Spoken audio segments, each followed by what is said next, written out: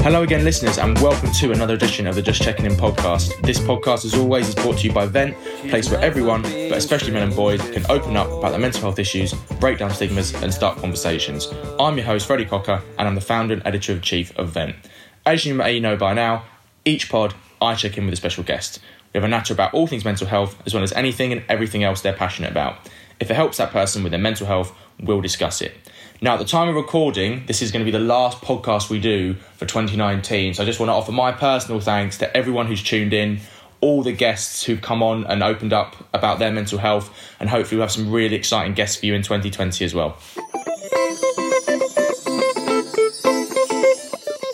On to our special guest now, and I'm so excited to have the last podcast of 2019 be with this guest and talking to this guy, as he's someone I've known pretty much since childhood, and I'm hoping this pod will be as educational for me as it will be for all of you listeners. So he is the man, the myth, the legend that is Mr. Shane Tewiah. Shane is a lead key worker for high-risk young people, working with them on a daily basis to change their lives and make sure they don't take the wrong path in life. Shane, welcome to the Just Checking In pod, mate. How are you? I'm great, Freddie. That was an amazing intro. Mate, I always like to make my intros for my guests amazing. Yeah, man, I really appreciate that, and I'm happy to be here. You know, thanks for bringing me on for your last pod of the year. You know, it's nice. It's going to be a nice catch up. I'm looking forward to it. Thanks, man. And now for the listeners who don't live in our area, we've known each other for just about over 11 years, haven't we? And God, seems like time's flown by since then, hasn't it? 11 years. You know what? It's 11 years, but we got after what was it, secondary school? We kind of got disconnected for a while. The university life, and everyone, that happens to everyone, doesn't it? And, you know, meeting you again was just so by chance, because we met, like, in the gym. Yeah, we did in our local gym, yeah. Yeah, which was so surprising. And then you invited me to the second Just Checking In Live. Just Checking In Live. And I came, and that was amazing. Because you got a chance, I guess, to reconnect with those other people you hadn't seen for ages as well. A lot of people I hadn't seen in Wanstead. Some people I hadn't seen for almost like 10 years. So, yeah, it was amazing seeing everybody again. And, you know, now I'm here. And I got really good feedback as well from that night, saying, "Oh, Shane came along. Like, we haven't seen him in time. Like, it was so good to chat to him." Yeah, man. Yeah, you're such a larger-than-life personality. And I think it was really good for sort of everyone to sort of, like, see how well you're getting on and just see you, really. Yeah, it was a great experience. I really enjoyed it. Right, so now we've got that out of the way, shall we get started? Let's get straight into it, Shane, and start off by talking about your own journey. Now, just tell the listeners about your early childhood, adolescence, and the Shane we meet during those years. Okay, so my early life started in Leytonstone in East London. Big up Leytonstone, my hometown as well. Yeah, lovely place. When I was 3, I went to live with my grandparents in Zimbabwe. I was there for about 5 years. And you remember that really vividly, sort of, even though you were 3? Amazing. I had a great time. Like, I was there with my brother as well, my grandparents. Had a lot of cousins over there, so, you know, I have a lot of really enjoyable memories from that kind of time. I came back when I was 8. I was in Leytonstone for a while again. And then I moved to South Woodford, like, just before secondary school. Then secondary school, I came to Wanstead. That's how I met Matt. Big up Matt Hill, Mr. Producer. Sadly not long able to produce us with us, but gave the podcast a great start. Yeah, I know. And then through meeting Matt, obviously I met you and, you know, the rest of the people that we know as well. So yeah. And how would you sort of describe yourself when you're growing up during those years, and how were you navigating that sort of tumultuous time of your life? Describe myself, well, you know, I've always been quite like a positive person. Growing up, I always enjoyed just having fun, just being a kid, enjoying my childhood. So when I came back as well, it wasn't that difficult for me to meet new people and make friends and all that type of stuff. So, you know, I enjoyed quite a lot. So you were blessed, really. Yeah. I was quite lucky to have, you know, a pretty good upbringing as well. You know, and my parents raised me really well as well. So growing up and being older now, I really appreciate that for that. Yeah. So, and just on that point, you know, you had even when I first started knowing you, when we were in the local area together, you had a pretty unique skill set of being able to sort of make friends with different people from different racial and ethnic backgrounds, not just in your year group, but sort of more widely as well, without compromising who you were and your authenticity as a person, which I really admired. Was this something you felt you were naturally able to do, or just something you actually, you know, tried quite hard to work on? When I was younger, I don't feel like I needed to work on it, because when I was back home being Zimbabwe, there's quite a big like community feel, and everybody just gets along. Like the whole culture is just knowing who your neighbours are and being friends with everybody. So my early childhood over there, I was really quite social. So when I came back here, it didn't feel that difficult to continue just being social and meeting people. And I've always been quite an open person. So even coming into secondary school, where I'm around a lot more people, because my primary school was really small, it didn't seem that difficult to me. It was natural. It felt really natural being able to move through different groups and you know, and have a great time doing so. We'll discuss your work in more detail in a second, but do you think this skill and your exposure to people from a whole swathe of different backgrounds and your ability to coexist with all of them as well at the same time actually helped in your professional career, and if so, how? Oh yeah, definitely, because, you know, I became friends with a lot of people from so many different backgrounds, and also being in uni, I met a lot of people from so many different backgrounds that when it came into my work, I was able to empathise a lot more with the young people that I worked with, and I had quite a good understanding of where they came from. So I didn't have as many issues, you know, getting along with them and, you know, just helping them to become better people. You didn't have as many sort of some subconscious biases, I should say, maybe, than perhaps someone else would have if they're experiencing these people for the first time. No. We'll get to university now, and if I'm right in saying you went to Aston University first, and then you transferred to Coventry Uni, is that correct? So just talk to me about the Shane we meet here, and then if you could just tell me about your experiences at Aston and then Coventry, as I'm sure that can't have been easy to transfer universities. Yeah. So being in Aston, you know, obviously going to uni for the first time, that was quite a freeing experience. You know, I remember the anticipation of going to uni. Kind of like be all end all in our sort of circles, wasn't it? Yeah. And then you finally get there, you know, your parents are helping you pack your stuff, and then I'll never forget my first day where we were done packing and my parents just got in the car and they left, and I was just standing there. I was like, yo, like, I'm by myself. I don't know anyone in this whole new city. And what happened with me was that I went... You say Aston's in Birmingham as well, should we say? Birmingham, right in the centre of Birmingham. So what kind of made things a bit more difficult for me when I first started was that on the day that I moved in, no one was there. Like no one was on my floor.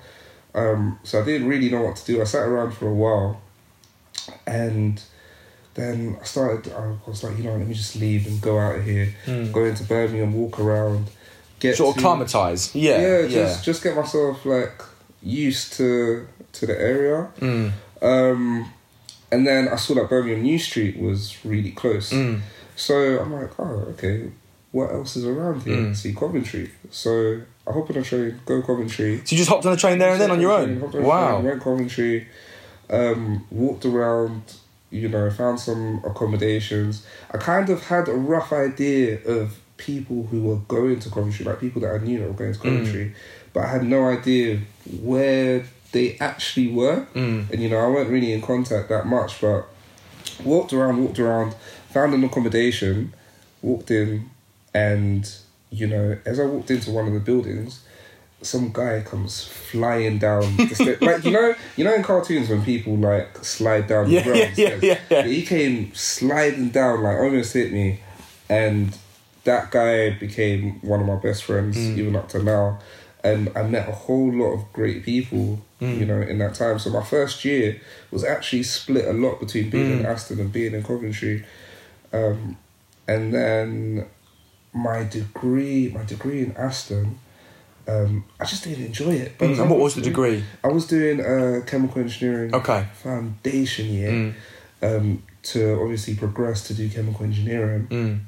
But by the time I got to the end of the year, I was like, no, like I can't do this. Like it's not really for me. And I had to do a lot of maths. I can't stand maths. I can't stand maths either. I can't stand it. So I spoke with my advisor or my lecturer, and he was like, "Oh, I actually used to work in Coventry, and they have this great course that they do.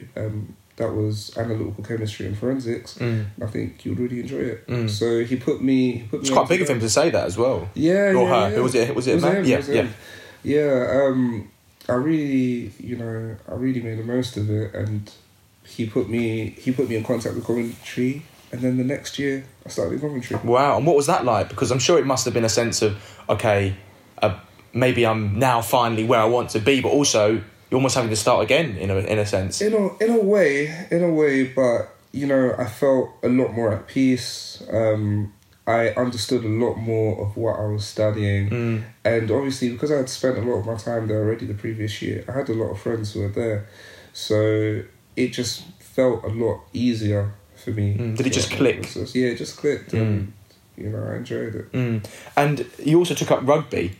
And I never knew you someone who enjoyed rugby. Never knew someone who had any interest in it. And you went straight into the first team, which is not, you know, the easiest thing to do. I didn't go straight. Oh, okay. I didn't go straight in. I was second team for a while, and then I got into first. But growing up, I've always been a bigger guy. Everyone has always known me to be a bigger guy. So when we play football, like, it never really worked for me because I'm always hurting people. I slide tackle somebody and now it's a problem, and you know it just in school. That would have been a big It just weren't as fun, and then you know I just end up being goalkeeper all the time. I'm not trying to be a goalkeeper, so I was like, you know what sports can I really do? And it was the sports fair, and I saw them advertising rugby. I knew nothing about rugby. I didn't even know that there were two separate kinds of rugby. What, rugby union, rugby league? Yeah, rugby union, rugby league. So I ended up in rugby league, which apparently is the more looked down upon kind of rugby. It didn't really bother me. Yeah, rugby league is more like northern focused. The north of England love playing it, there's a bit of a sort of class divide when it comes to both. Like rugby union is largely played more by middle class kids. It's sort of played in a lot of private schools, whereas rugby league up north is traditionally seen as more of a working class that's why the sort of north and south divide exists as well. I honestly knew nothing. But that's great that you didn't know anything about it because you had no biases coming in. Yeah, you know, even playing the game, even to this day, I don't feel like I really understood it. Like no one really does. My coach just said, give the ball to Shane, and Shane, you run through people. That's literally all I had to do. Your Facebook profile picture for about 3 years was just you with like 3 guys hanging off it. Yeah, it was so much fun. It was so much fun. Just tell me what, I mean, you've obviously said it a bit there about why you decided to give it a go, but what were your sort of motivations? Like, did you want to have like a hobby that on the side when you were studying, or did you want to use it to meet new people, or just as a way of sort of keeping yourself active? No, none of that. I just felt like it. I just felt like it. I saw the guy advertise it, and it looked like fun, so I went and did it, and that was it, and I just got stuck in for a few years. And what new skills or experiences did playing rugby at uni give you, and how did you take that forward into later life? Kind of experiences. I mean, a team environment, I'm pretty sure you might not have been in before. Yeah, being in a team for the first time, that was really interesting. You know, always having to think about. Like, did you have a nickname? Teammates. No. Because every rugby team gives a nickname to everyone. Did you not have it? Was it just Shane? Oh, no, Iron Stomach. Iron Stomach, is that what they called you? Yes. Yeah, because I never got ill. I could have anything, I'll be good. Yeah, so, I love that. So I had that for a while. Was it a shock to you, the kind of big drinking culture? Yeah, because they love a beer, don't they? Like, that is not my thing, so I didn't enjoy that aspect of it. But I mean, you enjoy drinking, I know that, but maybe not to the extent. Not to that kind of extent. Yeah, that was a bit much for me. What was your initiation like? Was it quite a shock as well? Initiation, yeah, it was a shock. I don't really speak on it. Okay, was it unspeakable things you had to do? Okay, well, there were unspeakable things that happened. Okay, but what were the things that you can say on this podcast that were maybe funny that you had to do? Oh, funny. Like eat a dog biscuit or something. I don't know. No, one of them was eating like a really hot chili or something, right? Like an insanely hot one. I would have died. Something like that. I had to eat them for my whole team. Right, it's either for your whole team. Yeah, it was like because we were split into teams. Oh, okay. Sorry. Yeah. Yeah, and no one in my group could do it. So you ate 5 hot chilies. Yeah, why not? Oh my! That's how you got. I can see why you got iron stomach. Jesus Christ. So yeah, stuff like that, and then it kind of progressed through the night. And it was a lot. Sounds like a crazy time. It was fun. Yeah, because as we were speaking off air about the pod ages ago, we were saying how you were picking up a rugby ball for the first time, but when you got into the first team, you were playing teams like Loughborough, who basically all the England teams train at their university, and you have to be like an England under-19s player to get into their first team. What was that like? That was a terrible experience. Jeez. like we were good. We were a really good team, but Loughborough crushed us. Oh my goodness. Like when I stepped onto the pitch, I remember I must have been, what was I, like 21 at the time. And, I felt like I was a big guy. But then some of the guys that I was seeing on their team, they looked at least 35. And they were like twice my size. I'm like, this is ridiculous. And I'll never forget one guy. There's one guy I saw I thought he was completely bald, right? Right. But then he turned around and he had like just a circle patch of hair that he had cut into his hair like that. So like a target. This guy is literally crazy. Yeah.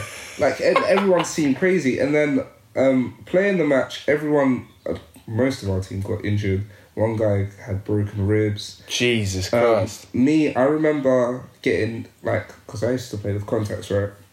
I remember getting hit so hard that I thought my contacts had fallen out. Until I got hit another time and my contacts I realised they had rolled up into my head. Oh my God. And when I got hit the second time, they rolled back down. And jeez, this is... You're like, I can see again. Oh man, that was not fun. Wow. We get to the end of university now, Shane, and you're sort of making your way into the adult world. Who's the Shane we meet here? And just tell me about those first few years of finding your feet again before you get to where you are now. And also, what was graduating like, especially having gone from one uni to the other?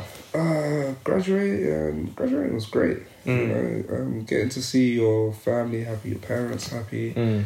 You're there with all of your friends that you worked so hard with throughout the years. That's a really great feeling. So, I love that time. And then how did you sort of navigate? I mean, I'm sure for everyone, especially me, and I'm sure many other people listening to the pod, that those first 6 months to a year can be a really tumultuous time for anyone post-university if they haven't got something sorted out, if they didn't have a placement year or something like that to fall into. What were those first sort of 6 months post-uni like? Oh no, those were fine. Those were fine, okay. The thing is, with the job that I do, I've been doing it since the first year of when I started Coventry.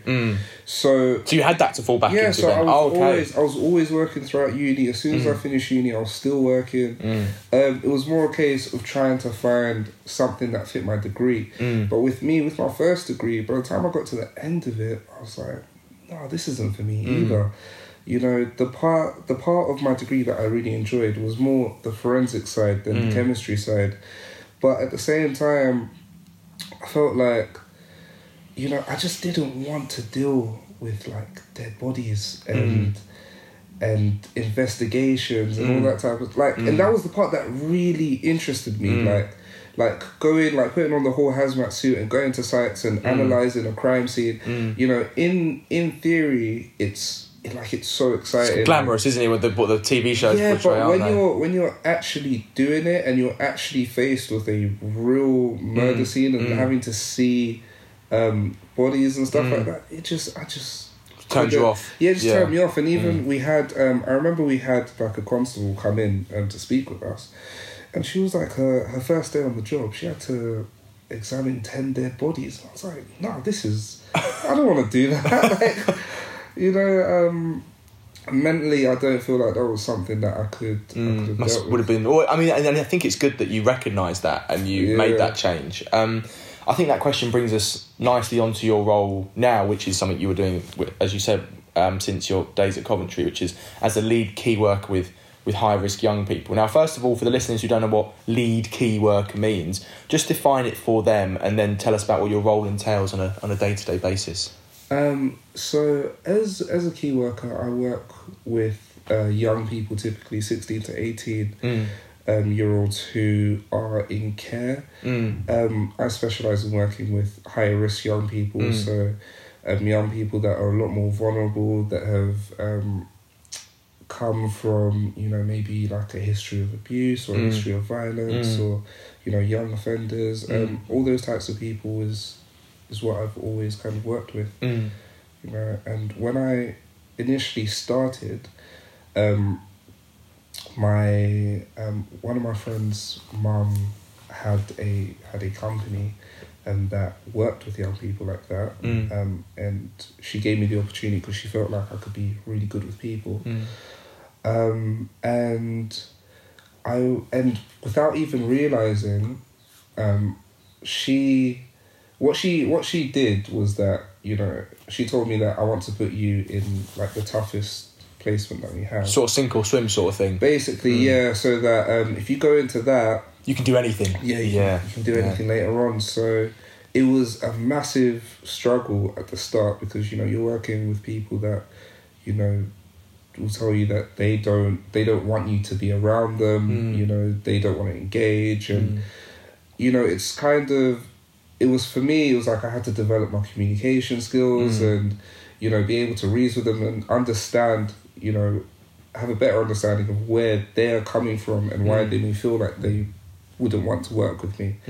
And over years of developing that, I was able to get to the point where I am now to literally work with any kind of young person. And you mentioned your friend's mum there as the person who sort of introduced you to this world. Yeah.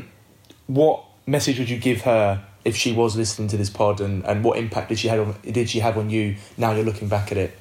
Oh no, she was amazing. Shout out to her. Like, she gave me a great opportunity to go into something that I never expected myself to go into, especially back then when I felt like it was only going to be a short-term kind of role.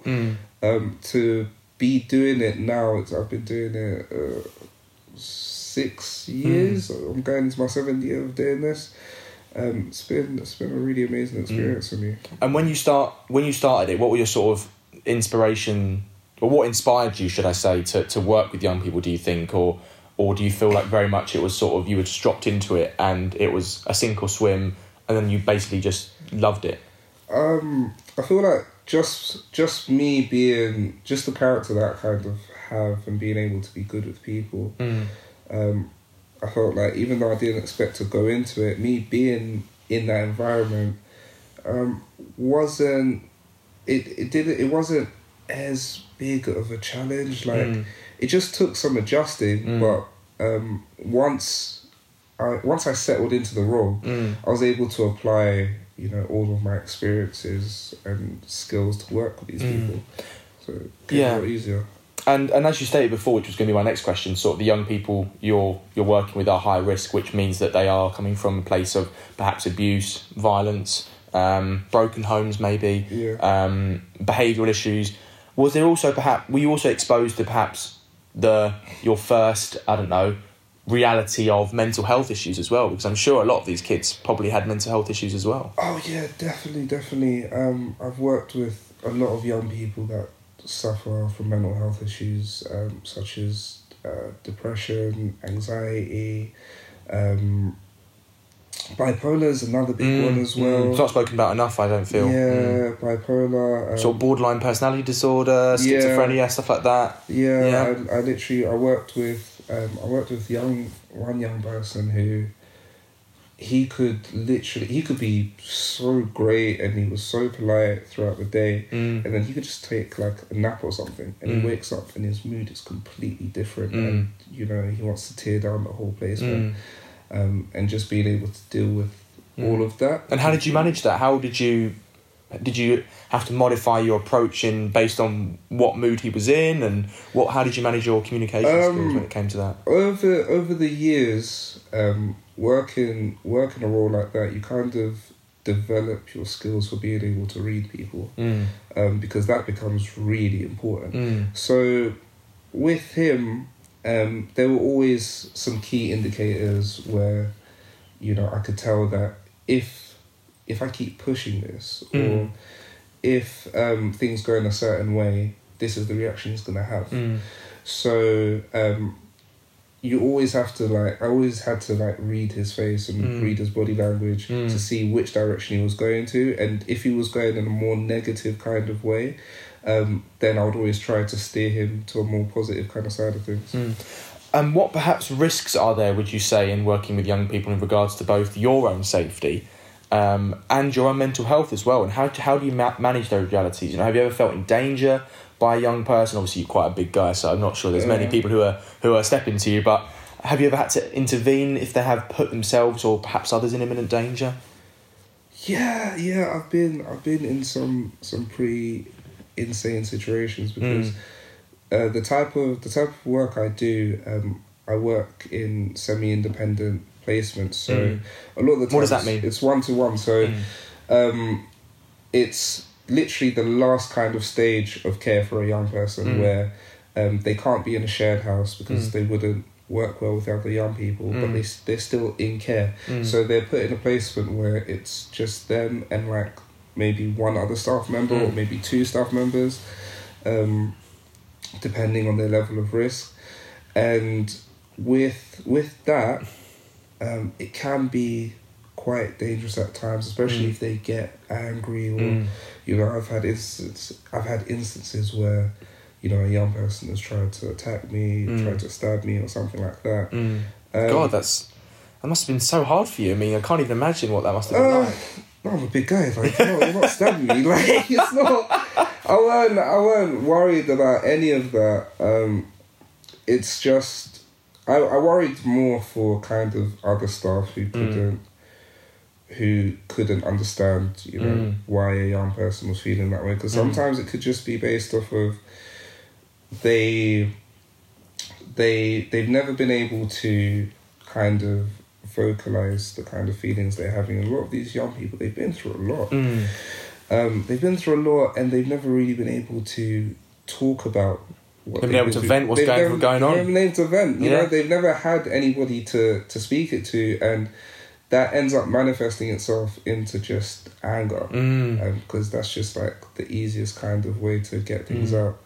It's frustration that they've had to they've had to go through this, basically. Exactly. So with the young people that I work with, when something like that happens, obviously when it escalates to that kind of level, all you can really do is call the police and, you know, follow the appropriate process, I guess. And just what's the word? Just protect yourself, I guess, as best as you can.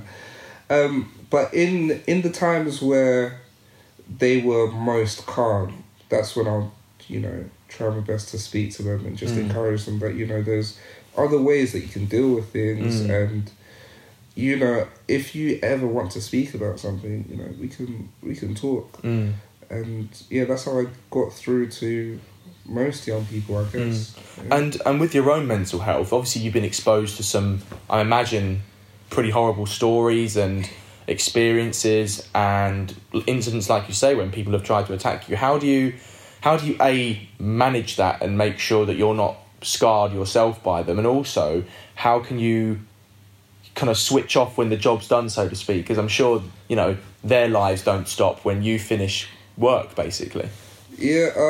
One thing that I noticed after doing this so long is that it's very desensitizing.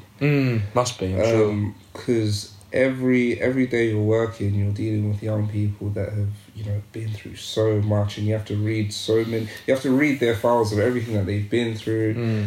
And obviously when they're in a worse off kind of mood and they want to put you through it as well, that can be quite mentally challenging.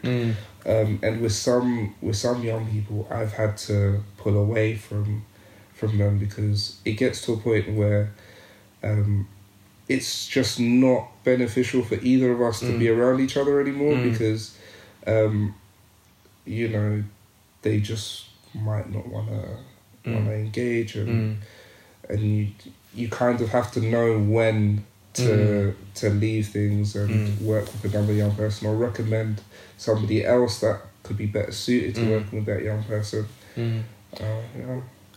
Just from this pod so far, Shane, it's been really eye-opening for me because I hadn't never really asked you about your job before this pod, and I think it's pretty evident, I think, to all the listeners right now that you are changing lives in the work that you do.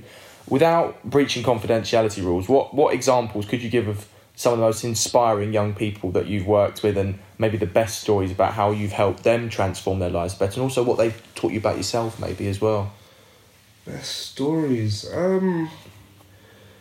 Somebody maybe came at you within a really dark place and then ended up kind of going on to achieve maybe greatness maybe, or something like that. They've all been in really dark places. I couldn't really compare any of them. For me, it's more just them being able to get to 18 and be able to live by themselves and function in society. Like that's my main your goal. Yeah.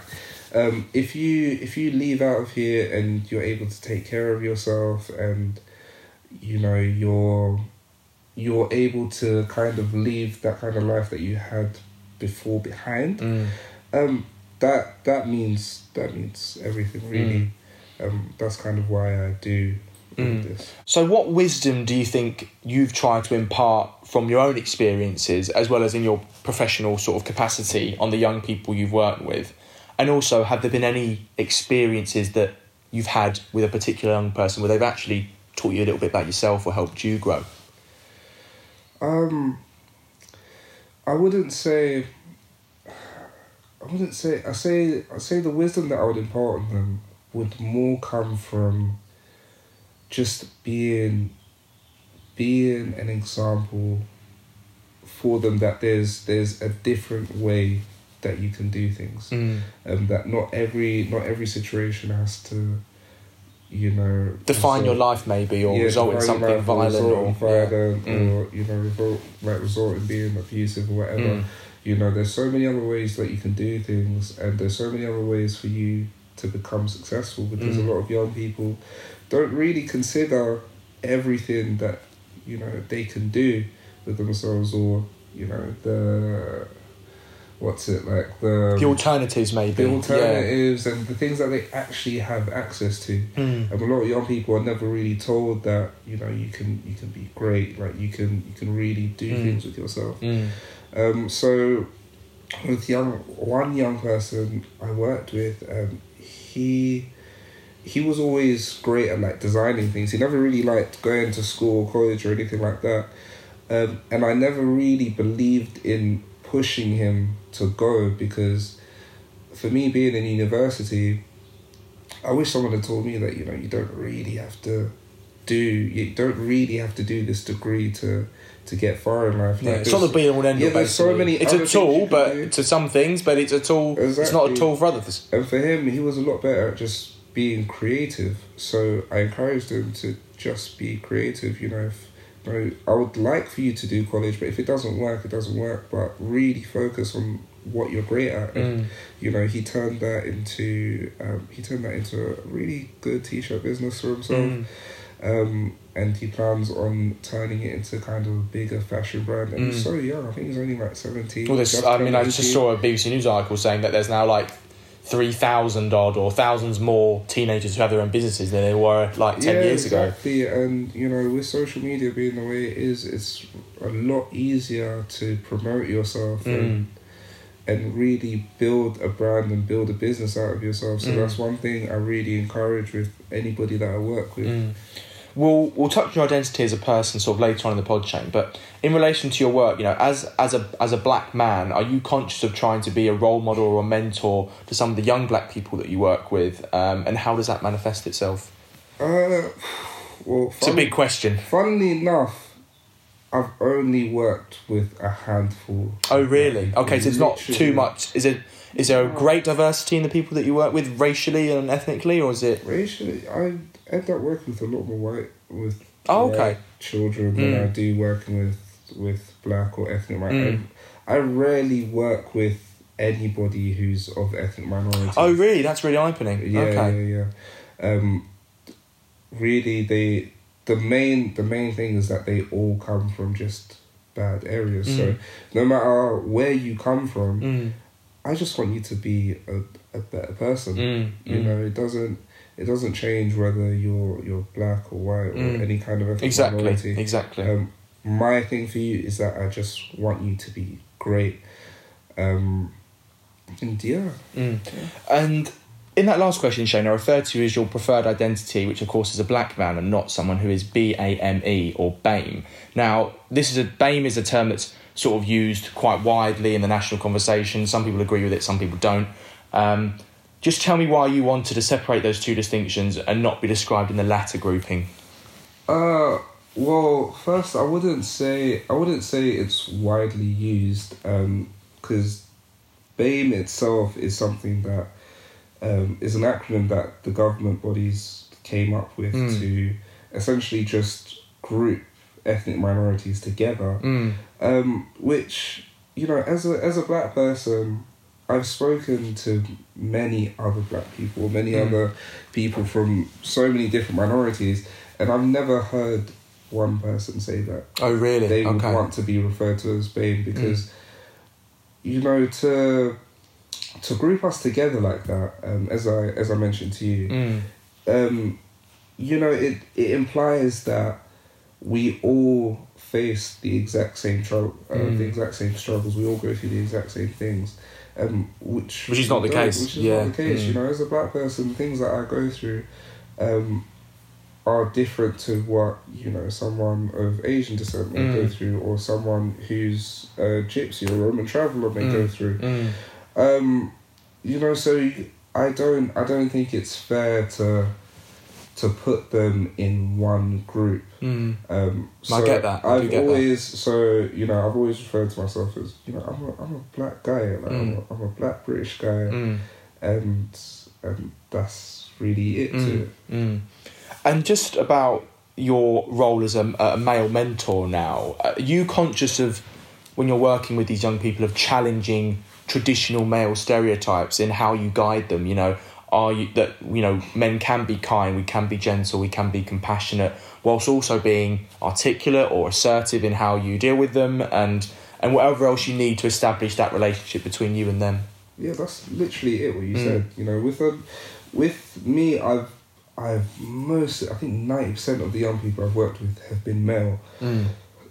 And, you know, the kind of environments they come from,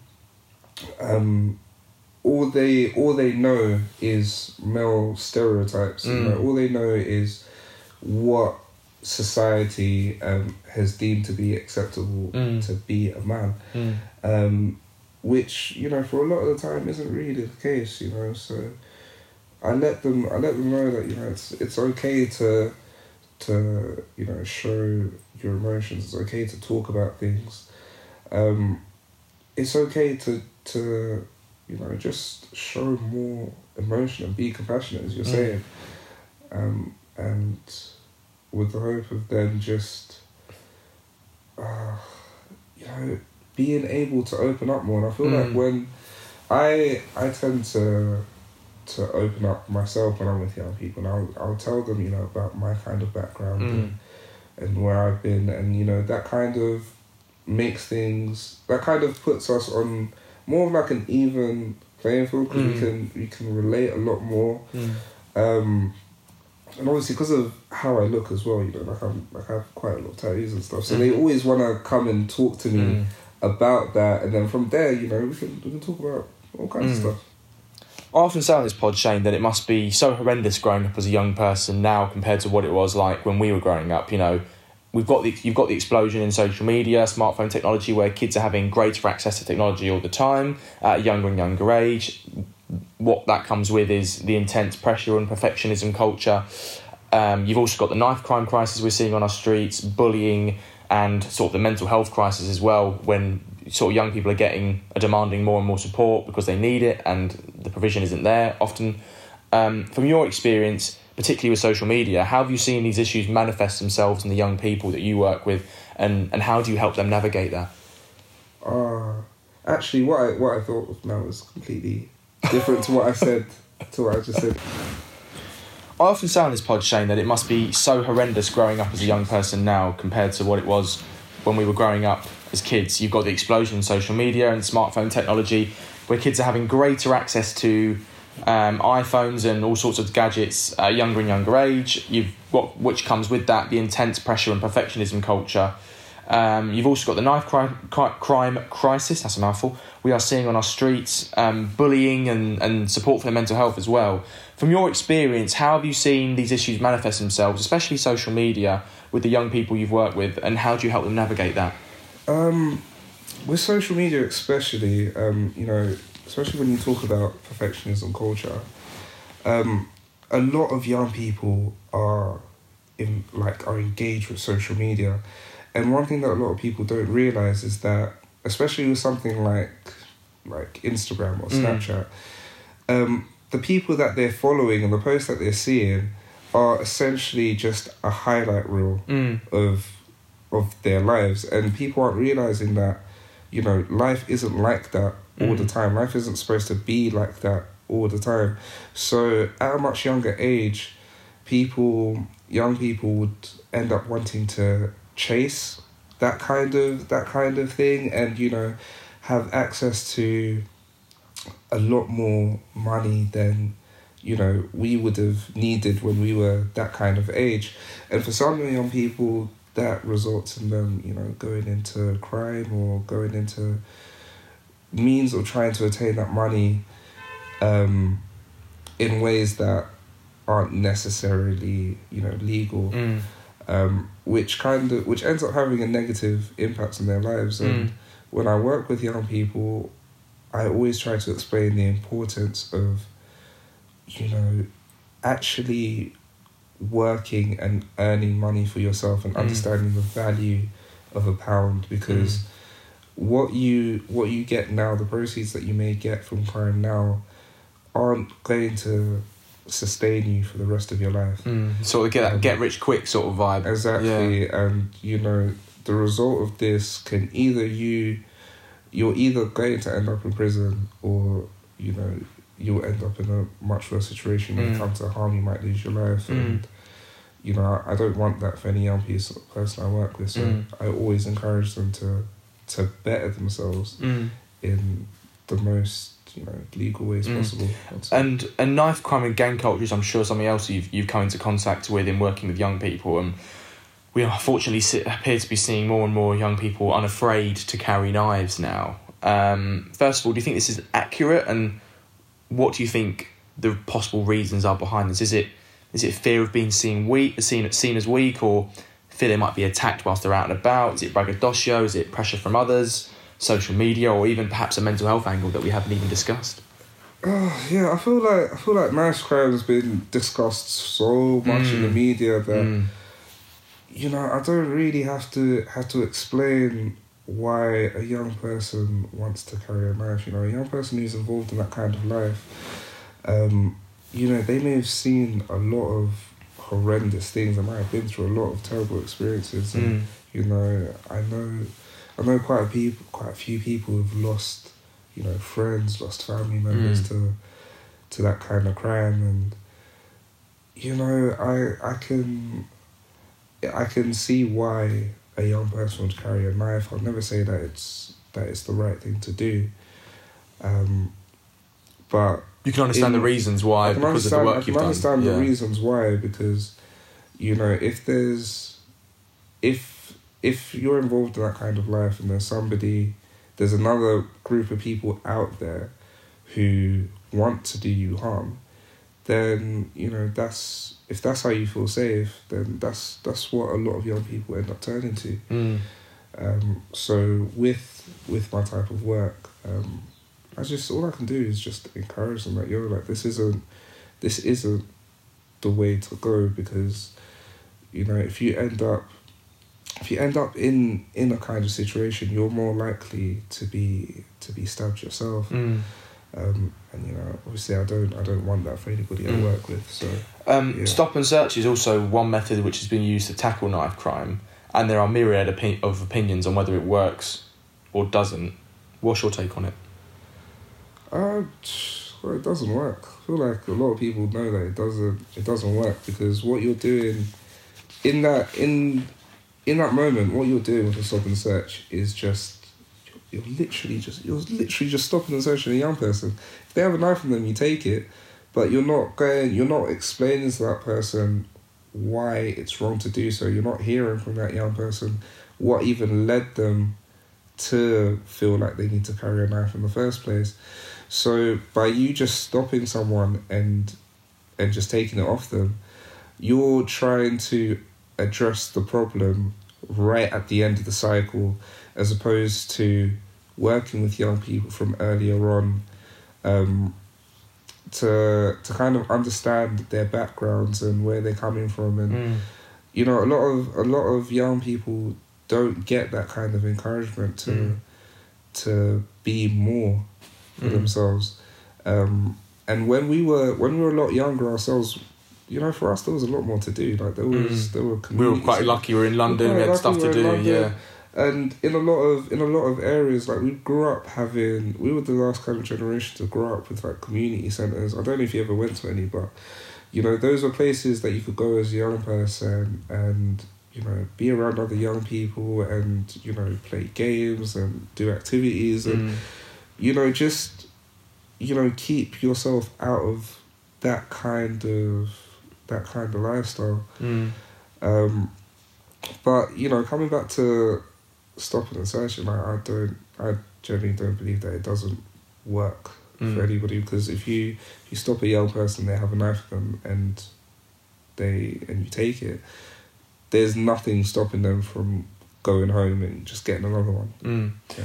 And just finally, Shane, you're obviously someone who takes immense pride in what you're doing, and you must see the impact of your work every day, which is, I guess, something that not a lot of people can say.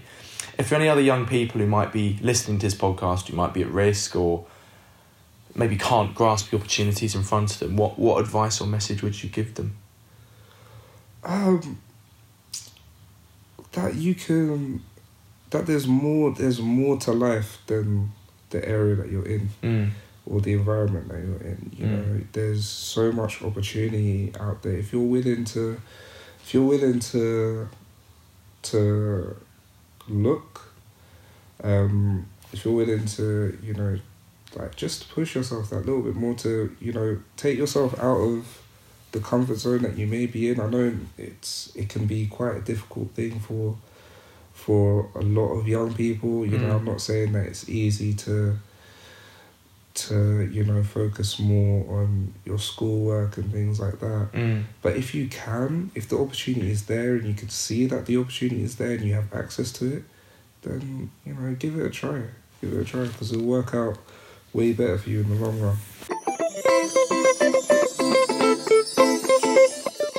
Another topic I was really keen to speak to you about, Shane, and it's one that we've briefly talked about already, which is this idea of identity. Now, I only discovered this whilst doing the research for this pod, that you're actually of mixed heritage, which is you are half Ghanaian and half Zimbabwean. First off, just talk to me about your experiences growing up as a mixed man of Afro descent, and what sort of cultural differences were there between your mum's side and your dad's side, whether it's food, music, values, you know, tell me a bit about that. Growing up, I feel like it all just gelled together. A lot of African culture as a whole has quite similar values in regards to you know, how you are with your family, you know, being able to excel in school, and just in general making the best of yourself and just being part of a community. And was education that something that both your parents instilled in you as being really important? Oh yeah, definitely. My whole all of my family are quite well educated. Growing up in Zimbabwe, my grandfather was was a head teacher. So education's always been quite a big part of my life. So even me doing uni and then doing my masters after that, it just felt like the thing to do. And growing up, do you think your mixed heritage allowed you to sort of make friends from different backgrounds as well? Did it give you exposure to different forms of culture, whether it was, you know, music or food or other things that gave you a more rounded view of yourself and other people? No, I never. You know what? That's something that I never really thought about. I was just a young person. Just living. So it was almost like subconscious, and you were just kind of going through it. Yeah, you know. So I just went through it, and it's not something that I ever really thought about. You know, I just knew that I had a lot of friends who were from different backgrounds, and that was all there really was to it. And obviously, you said that a lot of African cultures are very similar ideals and values when it comes to sort of a few different things. But as well as this, you know, Ghana and Zimbabwe are two completely different African countries, their own unique set of values, identities, cultures, language, etc. Were there any examples that you can think of, and you can say no to this as well, growing up where you encountered perhaps stereotyping or discrimination because of either of these? You know, do people ever think that you perhaps belong to just one or the other, or group them together in a negative way, whether that was by other black people or white people as well? Stereotyping. If I'm gonna be stereotyped by anybody, it was never by another black person. It's always by someone of a different colour to me, and that person is not going to look at me and ask me, Are you Ghanaian or are you Zimbabwean, before they choose how they're going to discriminate against me. They're just going to view me as a black person, and that's all, and that's how they'll view me, that's how they'll stereotype me. It won't matter where I came from. I'm just black to them. How do you think you carry both these identities with you in your life? Obviously Ghanaian and Zimbabwean, you know, how often do you go back to the country and either to see family or to sort of keep engaged with your roots as well? So I wouldn't say I'm as in touch with my Ghanaian side, because is that your dad's side or your mum's side? Your dad's side, yeah. Because that's the one place that I haven't been to. Okay.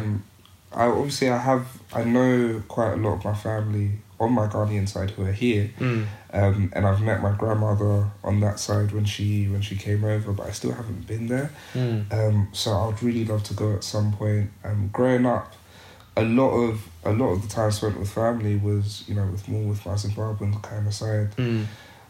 So I feel a lot more in touch with that environment, because, you know, especially spending my really early years there, it kind of instilled a feeling of just home to me. So whenever I go, I feel a different kind of peace, because I get those same feelings that I had when I was like 3, you know, being over there and, you know, just enjoying it so much. And obviously being with my grandparents, because you know, here, a lot of people who are from here, you know, I'd imagine like yourself, like your grandparents and your extended family are all kind of within the UK. But for me, my family are split over so many different countries. Even some of my aunts and other family members have moved to like Australia and like America and all sorts. Was that hard for you growing up to know that there were different countries and you couldn't always see them like when you wanted? No, because I never, because like with my Ghanaian side, because I never been there, because I never met you know, my cousins who lived out there. I never felt a sense of longing. I never felt like I missed it because I hadn't experienced it. Exactly, yeah. Can't miss what you haven't experienced, exactly, I guess. Yeah. But on the Zimbabwean side of things, after I came back, I go more or less every other year. I go, so I'm still very in touch with my family there. I still have a lot of friends there. And I don't really feel like I'm missing out. I might have felt it when I was younger, maybe when I wanted to see my grandparents and I couldn't. But now that, you know, I'm a lot older, I'm grateful for the fact that I can just work and, you know, buy a ticket and go whenever I feel like it. And just regarding Ghana and sort of Africa more widely, I've got a few Ghanaian friends who go back to visit the country and regularly. Do you feel like there was, well, I mean, it's probably an obvious answer, but do you feel like there was ever a negative stereotype or image associated with the country or the continent? And if so, do you feel like it's changing? You know, I think that the export of sort of one factor for me is the export of Afrobeats and Afropop in educating people about the vibrancy of the country and having that form of culture, which is now a worldwide phenomenon. I think it's a massive thing. But what would you say on that? I would say with somewhere especially like Ghana, where a lot of my friends seem to be in Ghana at the moment because there's a lot going on right now.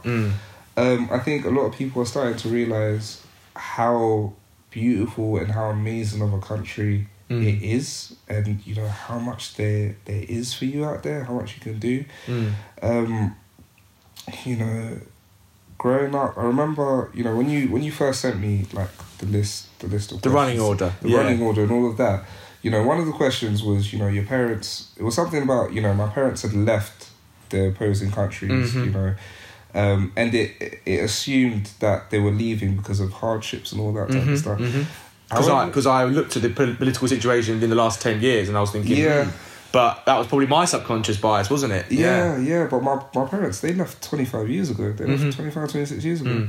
And it was a different place, I guess, back then. Like Zimbabwe, like I've never lived in a bigger house than when I was in Zimbabwe. The Tewiah mansion. It was, it was the manor. it was pretty big, and we had a lot of land in Ghana as well. You know, you can buy land and you can build yourself a massive house to your liking, which is something that, well, you can do it here, but it's pretty bloody hard. Like just buying a house, just planning permission is insane. It's insane, but to buy land is completely different over here. So my parents growing up, they had you know, really good lives where they were, and they left for literally any other reason why a young person would want to. Okay. It was literally just to explore the world and you know. I remember my mum told me, you know, she just came here because she's the oldest, and she just came just to see what it was like to be here. She had a great time. You know, one of my uncles, he played football, so, you know, he came here on like a scholarship or something like that, and my family just ended up just one by one just coming over, and it was the same thing with my dad, you know. So now that a lot of people are like going back to these places, I feel like they're kind of discovering, or a lot of people who aren't already African are kind of realising how amazing these places are, and I would recommend anybody to go if you ever can, because you'd have a great experience. And just touching on that, and it's probably, and this is why I feel like it's an eye-opening poll, because that's challenged some of my subconscious biases about the motivations that I thought perhaps were your parents for leaving the continent. And do you think that this is an image now that's hopefully going to be broken down, that, you know, people don't just leave the continent because of extreme hardship, it's actually just they want, you know, for any other reason that anyone would travel, basically? Yeah, I would hope they do. You know, people are gonna think what they think, and I've seen so many times people tweeting like their massive houses in Africa, and, you know, captioning it, you know, we don't live in huts or anything.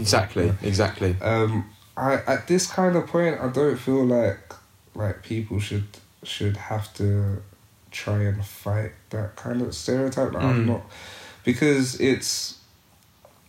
Do you feel like the people come to it on their own conclusion, in their own time, basically? No, I feel like a lot of people know or recognise it, but they just want to like turn a blind eye to it, and it's easier to just feed into the stereotype and just think, oh, this is what they're like. This is you know, where they come from. That's just how it is, and it's easier to ignore that things can be different. It's easier to not change your mindset.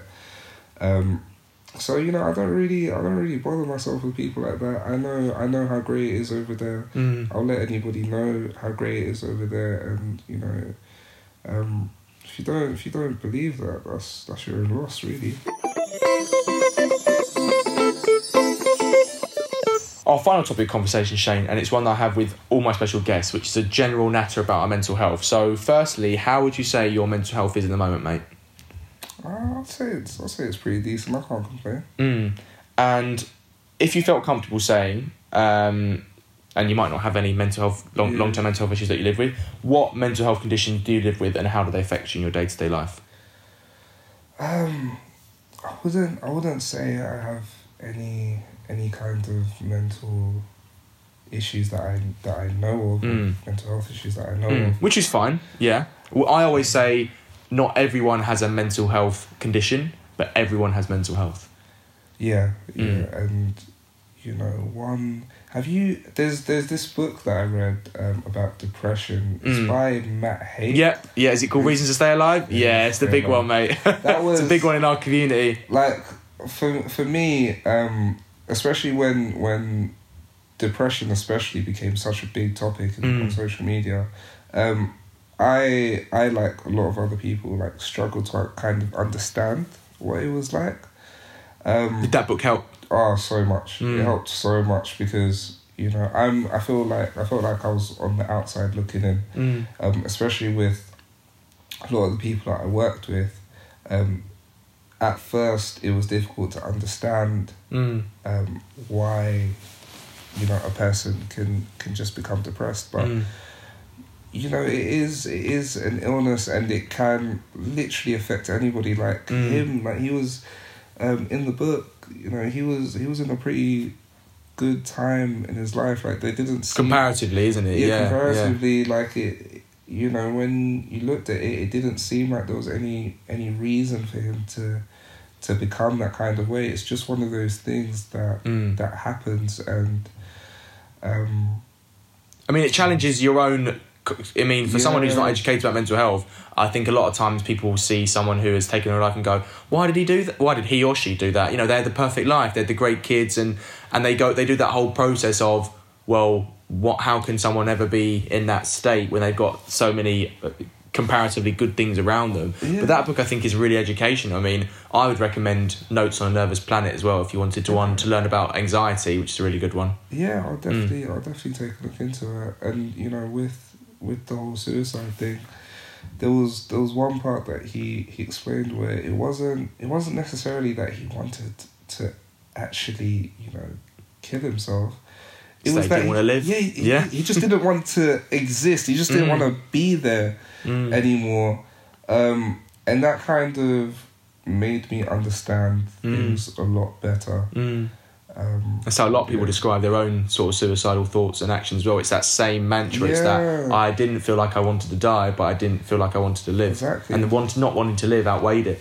You know, a lot of people who, if you've seen like interviews with people who have made suicide attempts, for the most part, the moment they jump off, you know, or try to commit suicide, instantly they think, oh my goodness, like I shouldn't have done this, like so it's not so I get what you're saying, you know. And what tools and methods do you use in your own life to improve your mental health, Shane, or help you feel better? You know, which ones have worked and which ones that haven't in regard, it could be a hobby, could be anything really. I feel like my family, my friends, like I'm very family orientated. So I've always been close to my parents, and you know, if I've ever felt down about anything. I've always known that, my parents are people that I can speak with.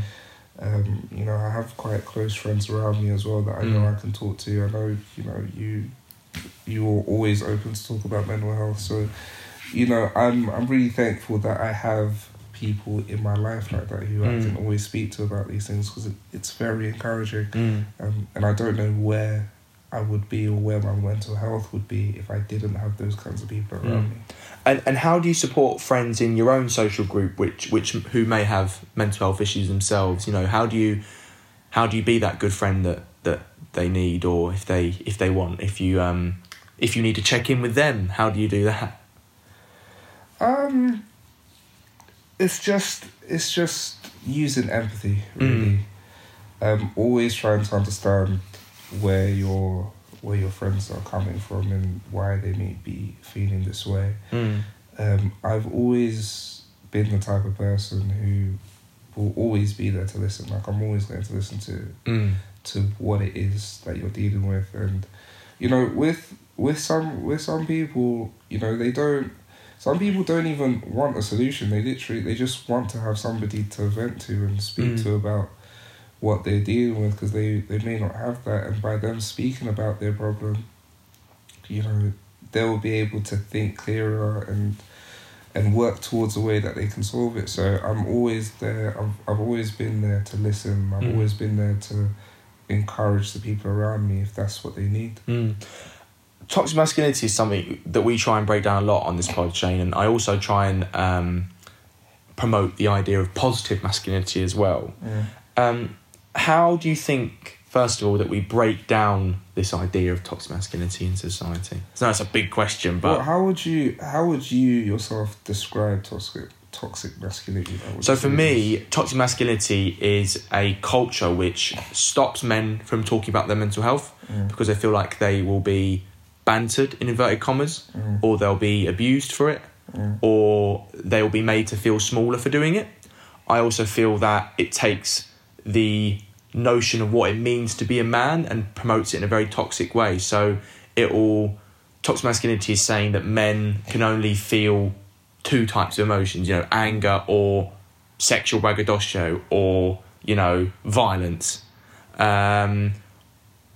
Or it promotes things which are stereotypical towards a man, but are then used in a very harmful way. So, for example, and me and you both love football, but it could be that using football as a social hierarchical tool or as an exclusionary tool, like in school. Yeah. So things like that is how I would describe toxic masculinity. I feel like, in regards to that, I feel like things are changing quite a lot because... In what sense? Especially on social media, there's been a much bigger conversation being had about mental health, and it's become...